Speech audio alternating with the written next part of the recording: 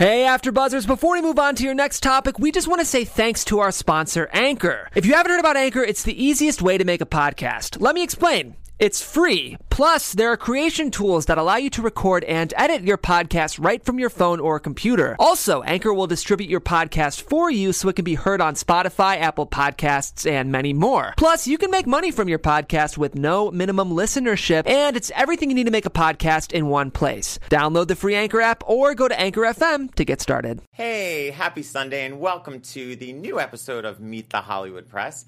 I am Joseph Kapsch, your host. And every Sunday here, what I'm trying to do for you guys is bring together a group of journalists that are on the ground here in Hollywood, covering the beat, interviewing the celebrities, breaking the big stories, and sort of let you guys in on what I find to be fascinating is those conversations that are beyond just their story on the page, their tweets, their Instagram, their Facebook posts, but real talk about the stories before the stories break, after the stories break, and really just getting inside like journalists' heads that cover these stories and what their perspective are on some of these stories and the buzz and just sort of what they're thinking when they're actually doing their jobs. With that being said, before I do introduce our panel this week, I do just want to acknowledge that we had a really horrific event happened this week that really, shook journalism to its core.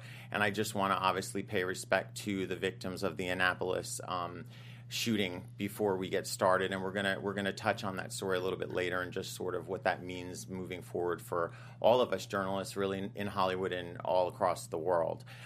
So I just want to, send my prayers and thoughts to the victims' families and loved ones and so on and so forth. That being said, I want to welcome this week's panel to Meet the Hollywood Press. To my left, first I have Anita Bennett, who is a journalist and host covering an array of topics in Hollywood, but she right now launched her own blog called Urban Hollywood 411. She has been with The Wrap. She has been with, help me out here. The Los Angeles Daily News, and also KTLA. I wrote for KTLA.com, and I'm currently also an entertainment contributor to Fortune.com, Fortune Magazine. Thank you so much, Anita. See, I knew there was such a big list that I was going to forget one. And we're all out of time, and that's it. And also, I would like to introduce Denny Directo, who is host and producer of Entertainment Tonight Online. Just ET Online, yes. And also host of his own show, The Daily Denny, That's which right. you can catch on YouTube. On ET's YouTube which channel. I enjoy. Thank you. Very good. I appreciate that. That's how I got this job, huh? Yeah, exactly. All right, thank you. And also joining us is Jordan Burchett, who is a pop culture journalist and host. He has been at an array of outlets. The Wrap. He used to contribute to Rolling Stone. He was the executive editor of Maxim when Maxim was a thing. Remember those days? CNN Go. Well, yeah. Jordan has a long list. But anyway, welcome, Jordan, to the table. We're going to be starting out with my favorite topic. I admittedly cannot get enough of Roseanne Barr. I was so happy that I thought, after last week's conversation on Meet the Hollywood Press about the spinoff, I was like, it's dying down. And then Jerry Seinfeld handed us a gift. So basically, on your show, mind you, Denny, on Entertainment Tonight. So just to catch everybody up really quickly, obviously the spinoff is a go at ABC after Roseanne's racist tweets got her original reboot canceled. And now Jerry Seinfeld decided, as he was promoting his show for Netflix, comedians in driving cars, in cars, getting coffee. I know, there's a lot there. I knew I was going to stumble over that. So he basically was on record with a bunch of reporters promoting his show and basically weighed in on Roseanne, which we're so thankful for. But he was basically like, I don't even know why they fired her why kill someone who's dead if they're already committing suicide? Mm-hmm. And he was basically saying that the firing from ABC was overkill. So I'm going to start out asking, Denny, your show broke this. So first of all, do we agree? Was he right? Was her firing overkill? I disagree. I totally disagree. I mean, obviously ABC got a lot of praise after that swift cancellation for what a lot of people were saying was a human decision. The decision to cancel the Roseanne reboot was a human one. They did what was right. At the same time, they're not dumb. They realize Roseanne is a liability. You can't control what she's tweeting, and this is not the first time she has tweeted something that's either caused controversy, has offended people. I think this was the straw that broke the camel's back, and if they didn't make that move, I think people would have been judging them and they would have been reprimanded. Or excuse me, people would have turn their backs on ABC. Well, I mean, you can either can her right away, right, or you can wait for all the sponsors to drop out and deal with the headlines that ensue. We know how this goes. Well, they could consult Fox News for how to handle those. It's interesting to me that Jerry said, "Oh, the show was going to die on its own." Is he not familiar with Trump supporters? Right. I think that they would have continued to tune into the show, but also there was so much outrage over her tweets, and it wasn't just about Valerie Jarrett. There were also some anti-Semitic tweets that same day about Democratic donor George Soros, who was Jewish, and she said that she was saying he was married. Also, that Chelsea Clinton was married to his nephew, which is completely false. And then she said he sent his own people to their deaths, and she called him a Nazi. So she was just unhinged, and I'll borrow from the Republicans, the RNC, which just released their liberal bashing ad. But anyway, you had that. After the outrage, you had, or after her tweets, you had Wanda Sykes, who was a producer on Roseanne, saying, "I'm done." Right. She tweeted that.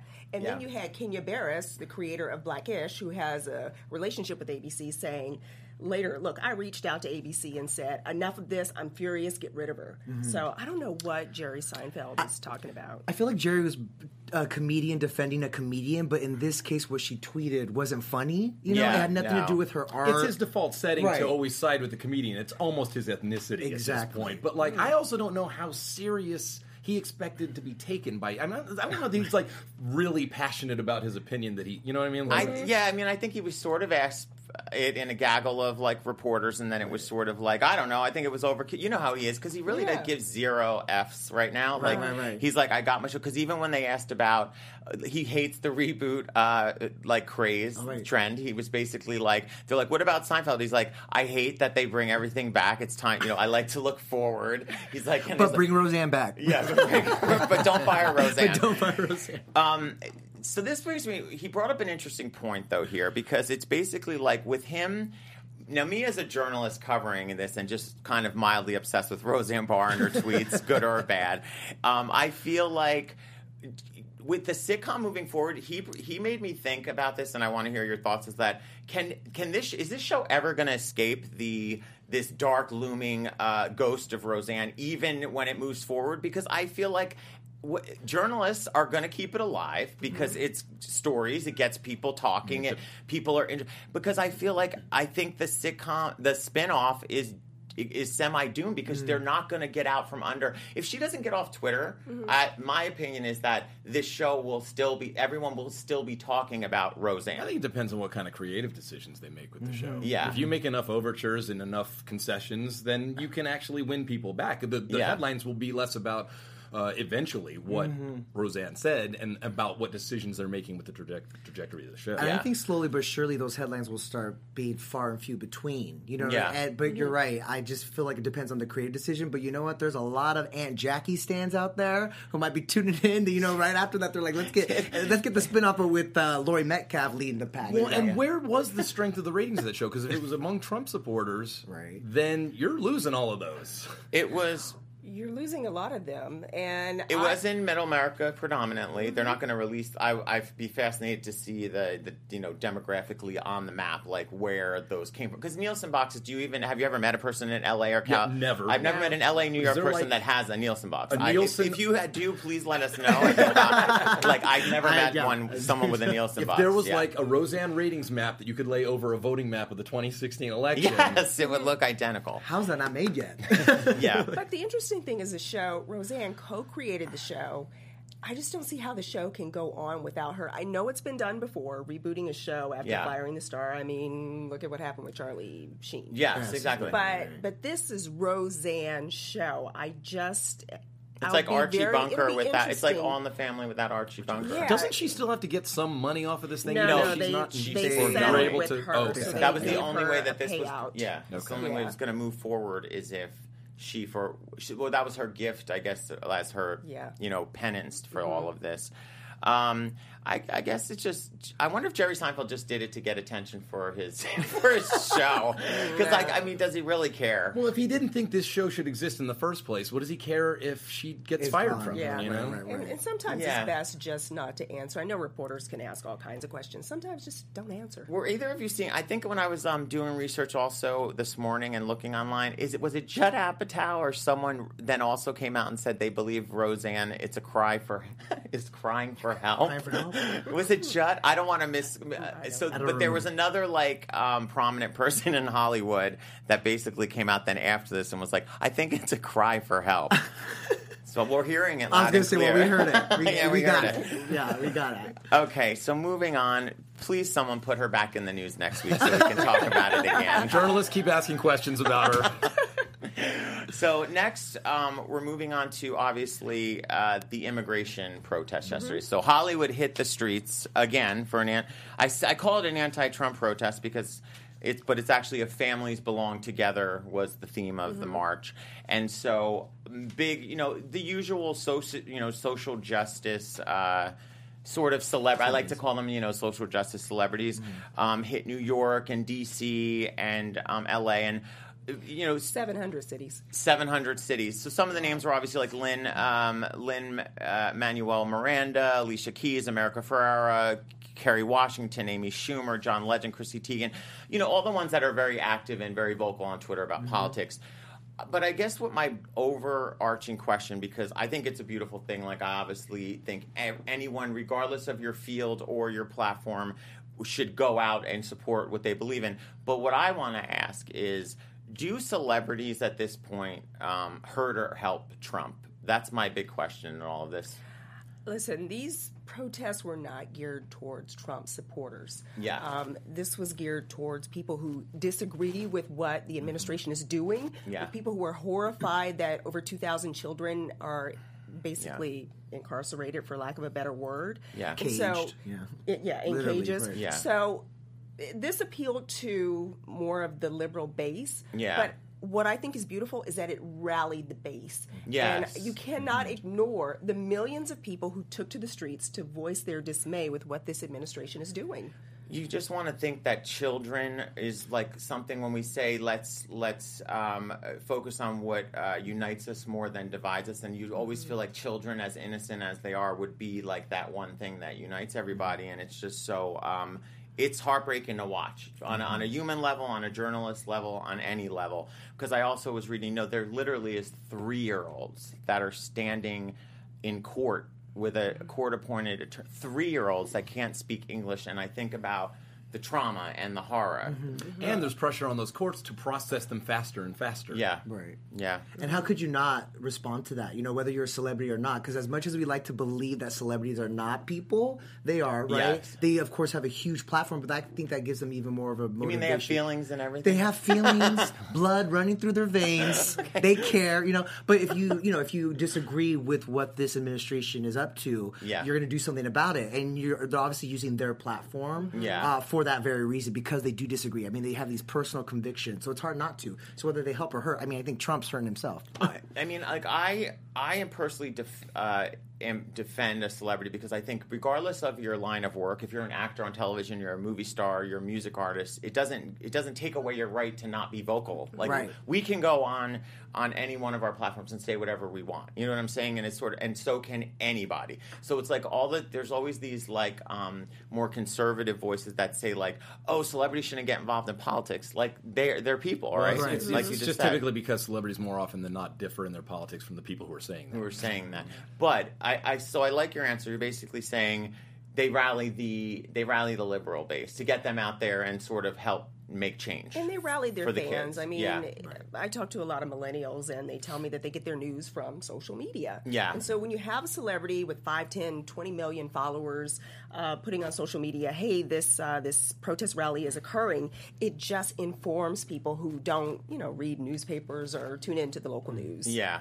But then when we're talking the Trump base, well, it's repellent. Exactly. Yeah. I feel though, as much as it's rallying the liberal base, and not to get too political on Meet the Hollywood Press, but it's basically do you think that it emboldened? I feel like it emboldens I think it's a net. more. I think it's ultimately kind of a net zero. It's like a net zero, yeah. Like it leaves us, to me, where we're at. Yeah. Even though it was like a beautiful thing to watch, but I just hope these. I just pray for these kids. It's just it's heartbreaking. And that they can reunite all the children with their parents. Yeah. Especially the ones that have already been separated, right? Yeah. At the border. Now, something that did stand out, though, Cher was at the rally. Did any of you see that clip where she was basically like, "I've never seen anything like that. This is some real life Handmaid's Tale shit," or something like that. I think I can say that word because we're on digital. Well, but if not, I'm sorry.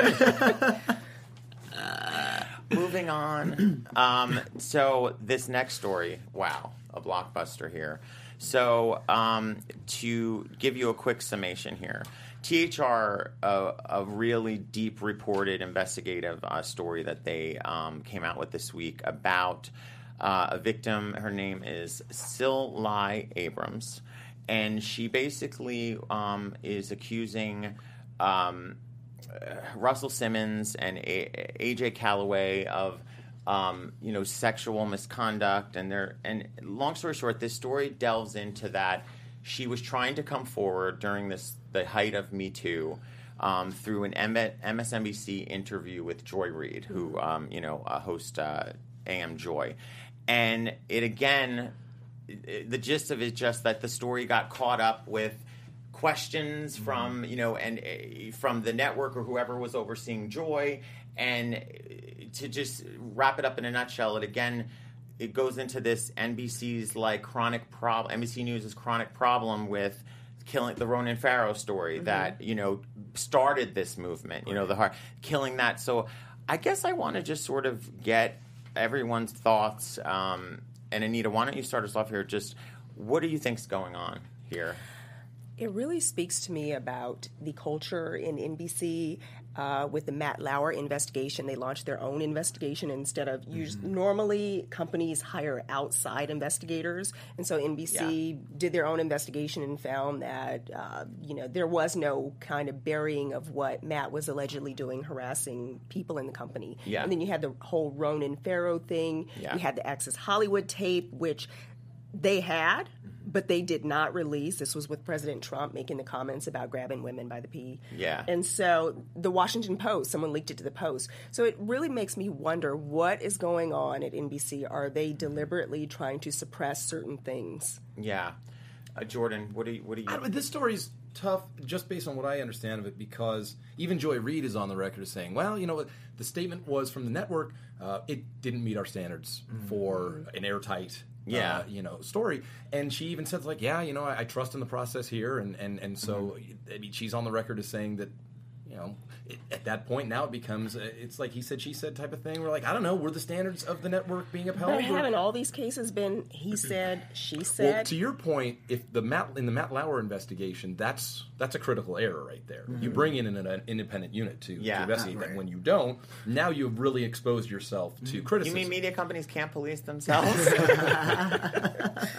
What are you talking about? I think the question's also in the process, though, because by the time we got to that network statement saying that it didn't meet their standards and practices, it had been months of them looking into it, and it went all the way up past Joy Reid's bosses, So I think that's where it comes into question, where they, how and when they killed the story. It's really complicated, but clearly there were receipts. If you read the Hollywood Reporter story, the receipts are there. Yeah, that's what I'm saying. And so the reporting on the Hollywood Reporter story really just blew it wide open of just the whole behind the scenes of just step by step of when it was brought to her and then when it was buried pretty much. Well, now it's out there. Yeah.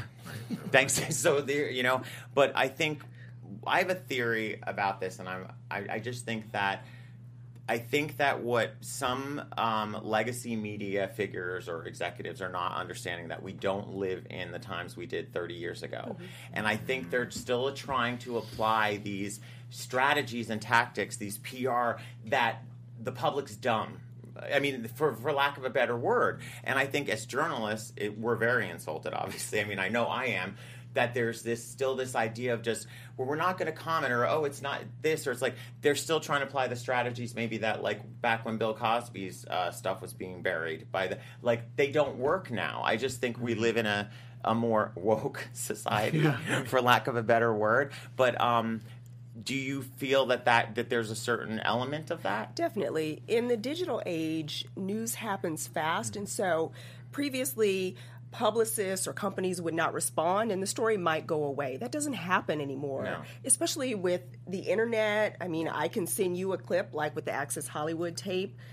If they won't release it, all it takes is someone uploading it and sending it to a reporter. Yeah. Right. So many more ways to leak things. My curiosity, though, regards the fact that so many of these incidents are happening under the NBC Universal banner. Right. Yeah. So are they the ones they just have the most dinosaurs at the executive level, or? It's funny because there is a certain, full disclosure, I did work at NBC Universal years ago when I was the managing editor of AccessHollywood.com, a good 5 years. Mm-hmm. So there is a lot of legacy executives within the ranks, but remember now with the whole buy and the consolidation of Comcast coming on board, there is like a new layer of management that are like smart and savvy, but they're still sort of legacy people. And if you actually do the investigating, and without me mentioning names, you will dig into the departments that are troubled that end up having these legacy hands in there. So it's there are not breadcrumbs to all these different it's offices. not hard to figure out. I think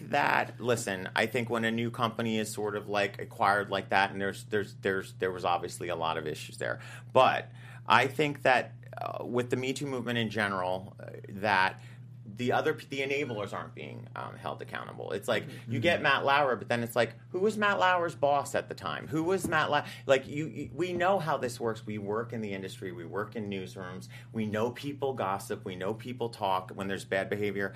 Right. I just think there's a certain level of like the people that committed the crimes, the people that covered up the crimes, people that enabled the crimes. Mm-hmm. And it's like, if you're not like cutting out that whole cancer altogether, then it's like it's like the subway posters about leaving a bag. Say something, say something. Right? Yeah. If you see something, say something. Yeah. Yes. Yeah. I just have to hat tip to I thought this was I read this from start. Excellent reporting, Hollywood Reporter. And with that being said, we're going to move on unless you guys have any more thoughts on that. Like, no, I don't want to say. Everyone's like, not me too. Not me too. Not me too. Okay, so this is moving from something heavier to something lighter. Okay, so I got to get your guys' feet on this because you know how much tolerance I have in Entertainment Tonight. I think is a completely different animal, and how they cover celebrity. I like it because it recovers it respectfully. But the site that broke this story is not that kind of celebrity coverage. So basically, there was a report that broke that Jamie Foxx and Katie Holmes split up. Okay. Obviously, blind source like it usually is at these like gossip tabloidy kind of sites, and so. Basically, it was like that situation where it spread like wildfire that they broke up, and then Katie's high power, Hollywood publicist Leslie Sloan released then a statement on an opposite platform, People magazine, which is a more respectable publication, to say that story is like 1,000. Was it 1,000% or 100% untrue? She said 100% untrue on the record. On the record, they said it was Katie's rep. Exactly, right? But she just said that story was untrue, but didn't say like they're together. Because that's the thing; they never actually confirmed their relationship. No one has, So it's been long rumor that they've been linked and together and a couple. And so when that story broke, she said that story's live, but she never. I mean, she said. But I'm not inferring anything else, It's like it's just saying that radar story is not true. So that's where. So did she ever confirm? Because you would know better than I. Yeah. Did she ever confirm on the record that they were together? No, that was never confirmed. No, that's never happened. So then I guess it's like that story's false. Because how can you break up if we never confirmed you were a couple? Yeah, I mean, in my personal opinion, I'm just kind of like, who cares? Although I was at the BET Awards last weekend, and I was like, Jamie Foxx hosted. I was like, where's Katie?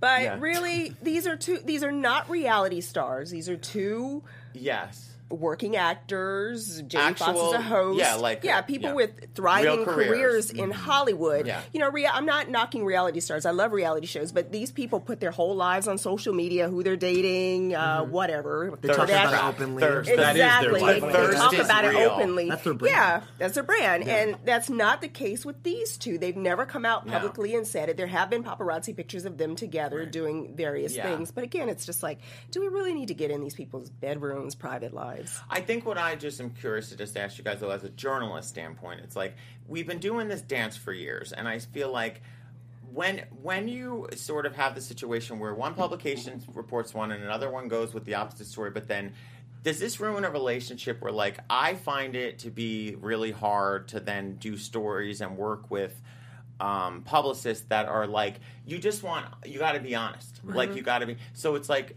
she's a pro, by the way. She handled, Leslie Sloan, by the way, handled, like, Britney during, like, the head shaving, because I was at Access Hollywood. So I think it's what you just said. It's like, they've never said they were a couple in the first place, so why is Radar... How does that make the story untrue, though? What I'm trying to resolve in my mind is how she defends her use of that term, it's untrue, just because she never confirmed. If they were together, we just didn't confirm it, and they just broke up, but we didn't. The story's not untrue. But it's also publicist speak. She didn't say they were never dating or they did not break up. They are still together. They're planning to get married. She didn't say that. So you kind of have to read between the lines of what she said. But honestly, I don't think I don't want to say tabloids, but they are tabloids. Yeah. Certain publications, they don't care what celebrities say, and neither do their fans. Yeah. Those sites in particular don't care. Sites like us, we do, you know, so that that comes into play. I mean, let's be honest here, it's all about relationships. So if it's coming from a gossip site and the rep is saying it's not true, they never confirm the relationship, and plus, let's be honest, she represents some high profile stars that matter to our brand and our audience, then the story for us is like not worth it. Yeah. You know? Yeah. Right. Yeah, I guess that we gave that the attention it deserves. And if you're Anita, far more than it deserves. I know, right? I mean, but I did admit, I was like, where's Katie? Hey, see, you were looking though. Right to the level of, like, celebrity romances at the point I am in my life, it's like, I like to, like, I think Ariana and Pete Davidson are adorable together, and that's what I say, like, great for them. Right. Then there's, like, all these, like, haters online that are going, oh my God, they just met and they just got together, and it's like, who are anyone to say? Like, you know, like, when people are supposed to get together or not. I wish it happened that fast for me. Okay. If it's right, it's right. You know exactly. They're just hating. Let's move on to some fare that we actually can all sink our teeth into. So apparently, again, I don't know when this is going to stop, but can music artists that are super talented just like maybe write their own stuff. I think that we're at this point, and I'm saying, like, basically Ed Sheeran and Donald Glover, who goes by Childish Gambino, his This Is America song, and then Ed Sheeran's Thinking Out Loud, both this week are being accused of, like, ripping off other people's material. And so let's actually start with the Donald Glover, because I want to, like, we're going to listen to the clip where they mashed the two songs together, and then we'll pick the conversation up. Don't catch you slipping now. Don't catch you slipping now. Look what I'm whipping now. I'm young and I'm black in America. They try to attack and embarrass us. Y'all don't want your daughters to marry us, but they let us dick, so I tear it up.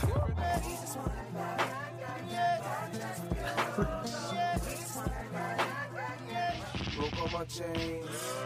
Money's my language, but I'm nobody's slave. Open my eyes. Yeah, I'ma go into this. Yeah, this is Gorilla. Yeah, I'ma go get the bag. No time for bullshit, I require silence. People wanna bottle my virus. Sneezed on the track, it came out of my sinus. Look how I'm living now. Police be tripping now. Yeah, this is America. Guns in my area. Police killed my best friend, they shot him dead. I do not forgive, I do not forget. Okay, coming back in from that.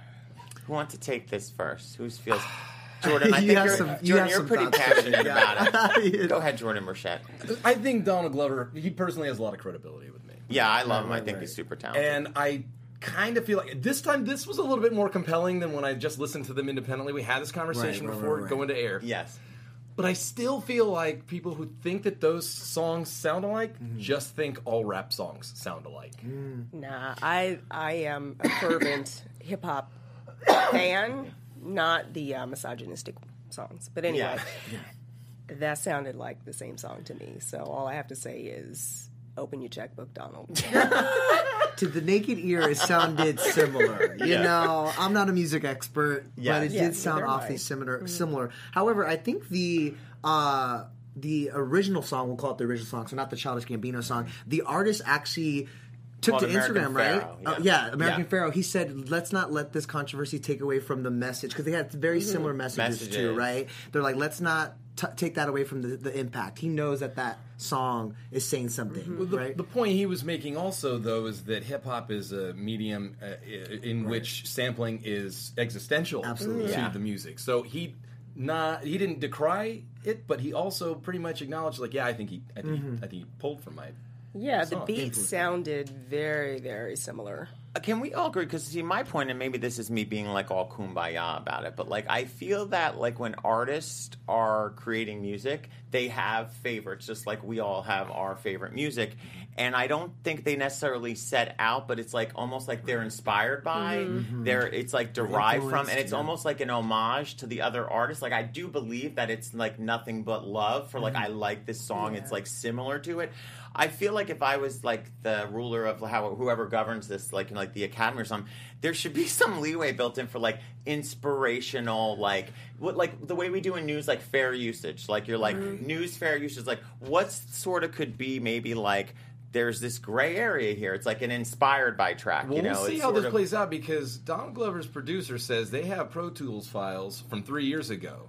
American Pharaoh came out 2 years ago, I think. So they're going to settle that eventually. He deleted that tweet, though, by the way. He said that, and then he deleted it. Right, yeah. So, the producer. Oh, the producer did? The producer said we have those ProRes files or whatever from 3 years ago. This is getting good. Now it's like, stay tuned. Maybe he couldn't find them, you know? But it is a gray area. It is complicated. And in fact, that's why, if you guys recall, in 2016, Pharrell Williams and Robin Thicke were being sued by Marvin Gaye's family, saying that Blurred Lines ripped off What's Going On, or it was Gotta Give It Up. Gotta Give It Up, and I mean, a lot of artists were rallying behind Pharrell and Robin, saying this will set a precedent. Yes. If the jury rules that they did borrow from the original material, then it sets this precedent where it's like artists who are influenced by these artists maybe don't set out to copy them, but there's like an influencer that you hear, then they have to pay royalties. That sets a weird thing. I smell a segue into the other song from this week. Oh, Thinking Out Loud. Right. Let's listen to this other song. Was I supposed to know lyrics, JB? And I can't sweep you off of your feet. Will your mouth still remember the taste of my love? Will your eyes still smile from your cheeks? Darling, I will be loving you till we're 70. Okay, let's come back in from that. Do we have the... Yeah, I think she has it.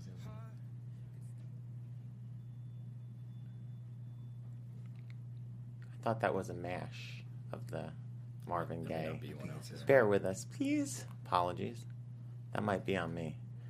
Okay. Okay, so we don't have the other audio up. Well, everybody should know. Let's get it on. Right. Yeah. And it's Why don't you rhythm sing a section. bar? I was just about to ask. I was like, Jenny, could you sing a bar? I'll do Ed Sheeran. We'll talk about how similar they are. So Marvin Gaye's family is just like looking for anyone that basically is ripping off the music. So here's the thing, though, where Marvin Gaye's family were the ones suing Robin and Pharrell, this is actually not... Marvin Gaye's family is not suing Ed Sheeran, an investment banker who has 1/3 of the rights to Let's Get It On is making sure that his investment stays. I think he's got a better case than the Marvin Gaye family had. With Blur Lines, Yeah. I agree with you, actually, yeah.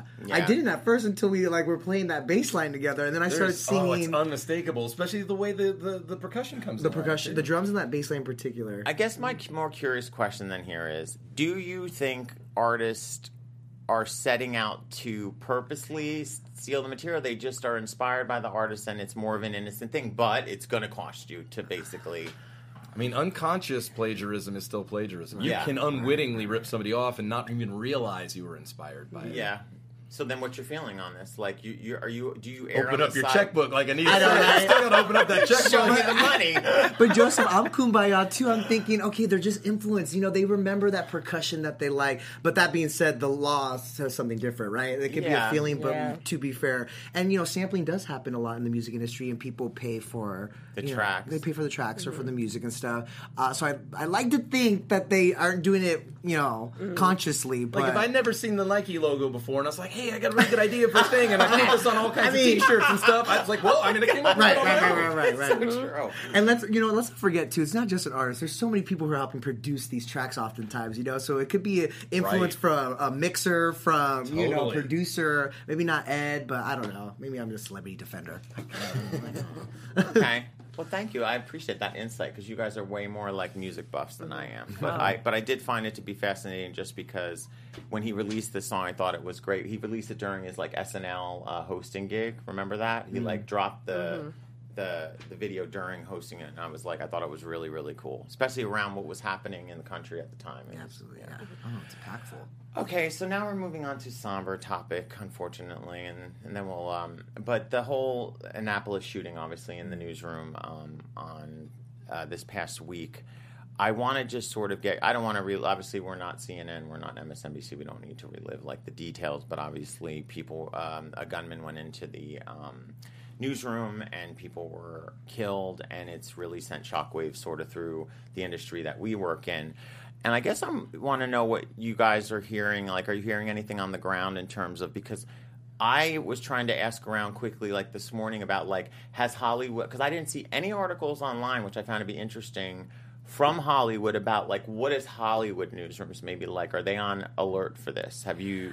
I mean, I think having gone to interview people in various studios and whatnot, studios have pretty good security. Yeah. It's more newsrooms I'm concerned about. Exactly. A couple of years ago, I worked in a newsroom where there was absolutely no security. There was just a receptionist out front. Yeah. And I actually sounded an alarm to the publisher, to my bosses, saying, we might need a little security. And they said, we worked together at the Wrap. The same thing happened with the Charlie Hebdo attack in France. Yes. Anyone at the Wrap could, and we were right on the street, anyone could have just walked in the door, and after that, the owner, God bless her, she installed what is it called, the card system, the fob system. The key fob. Exactly. So she heightened security after that. But I think a lot of, in America, we're very reactionary. Mm-hmm. Yeah, I just feel scared for journalists right now. But do you think that this has to do with where we're at and the tone of the country overall? Is it that's the big argument? When I'm looking on Twitter, even from Hollywood journalists, the argument seems to start lying in the fact of is this the rhetoric of Trump hating the media that's spilling over, or was this an unfortunate thing that was going to happen because the person had an axe to grind anyway? That was the first thing I thought when the news first broke. There you go. Yeah, this is what you get. But I'm not sure in this specific. I'm not sure that in this specific case you can draw a line between Trump's rhetoric and the actions of that dude who had a history with that publication, and he's already crazy going in and had. So but I don't think that. That should do anything to discount the discussion that we're having about that, because we're reaching towards a breaking point. There's always a breaking point. Mm-hmm. Do you remember 17 years ago when we were all American? Yes. I mean, the world. Yeah. Because it took 2 buildings coming down and half the Pentagon taken out, and then for 10 minutes everybody was American. Yes. That was a huge breaking point for things to cool out. We are, the pot is simmering.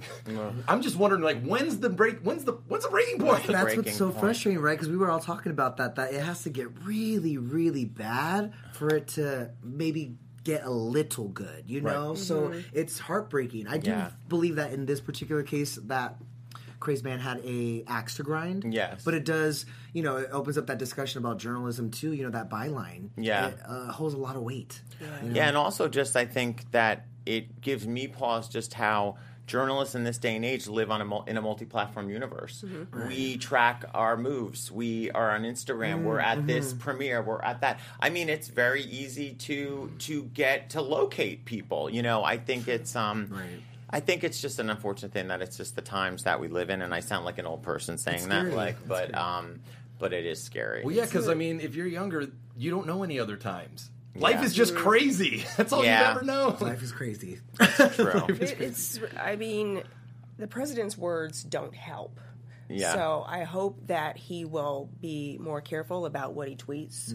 But also, I was in Spain a couple of months ago when the attack happened at the high school in Florida. Yeah. And it's a societal problem. People in other countries, you know, maybe South America is different, Latin America, Mexico. I don't want to bash Latin America, Mexico.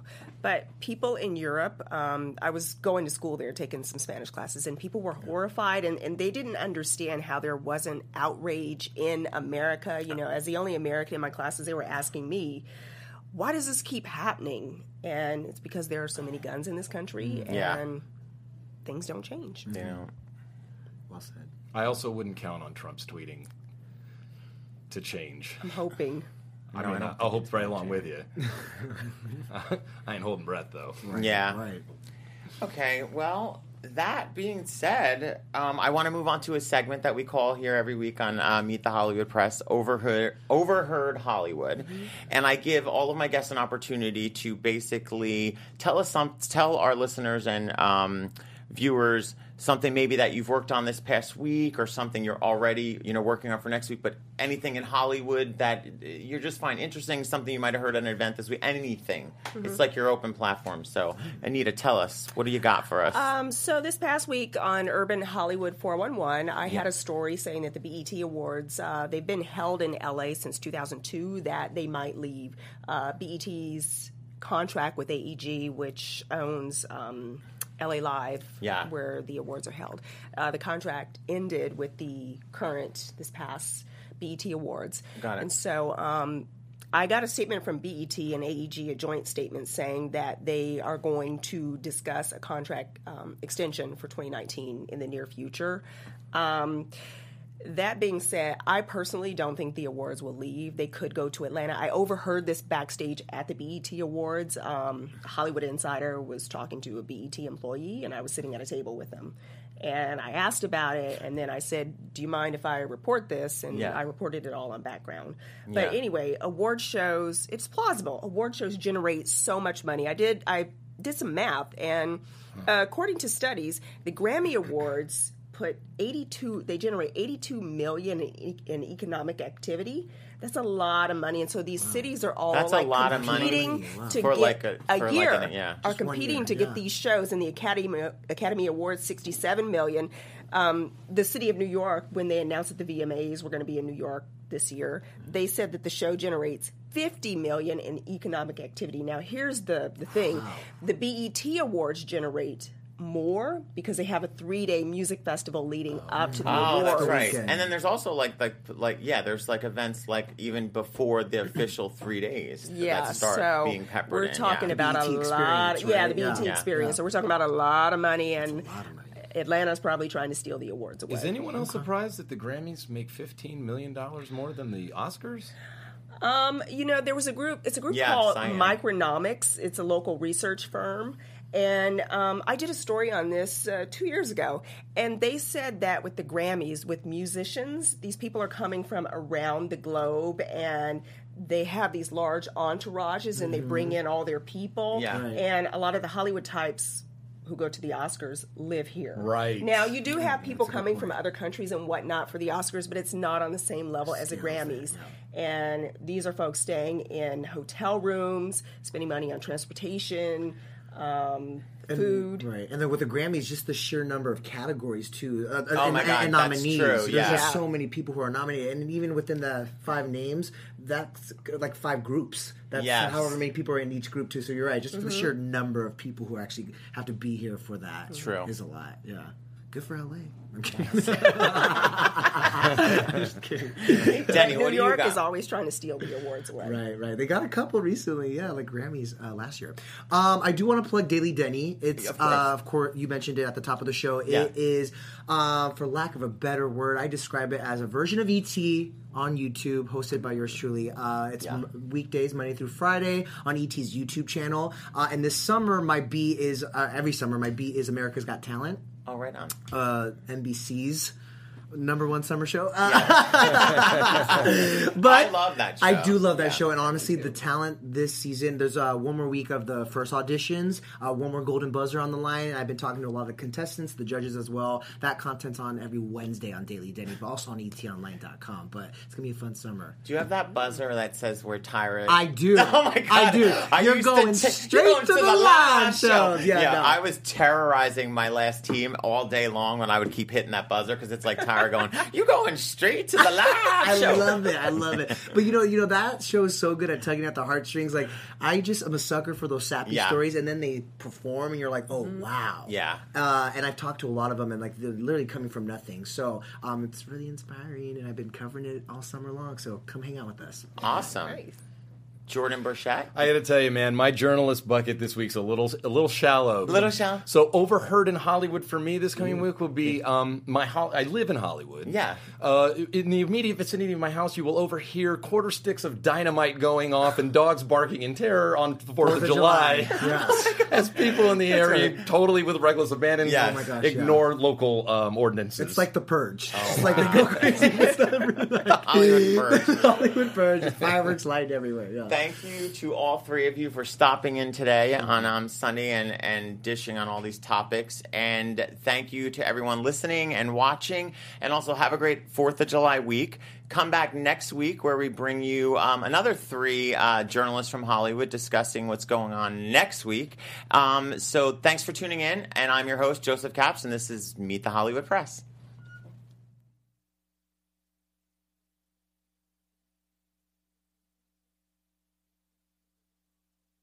From executive producers Maria Menounos, Kevin Undergaro, Phil Svitek, and the entire AfterBuzz TV staff, we would like to thank you for listening to the AfterBuzz TV network. To watch or listen to other after shows and post comments or questions, be sure to visit AfterBuzzTV.com. I'm Sir Richard Wentworth, and this has been a presentation of AfterBuzz TV. The views expressed herein are those of the hosts only and do not necessarily reflect the views of AfterBuzz TV or its owners or principals.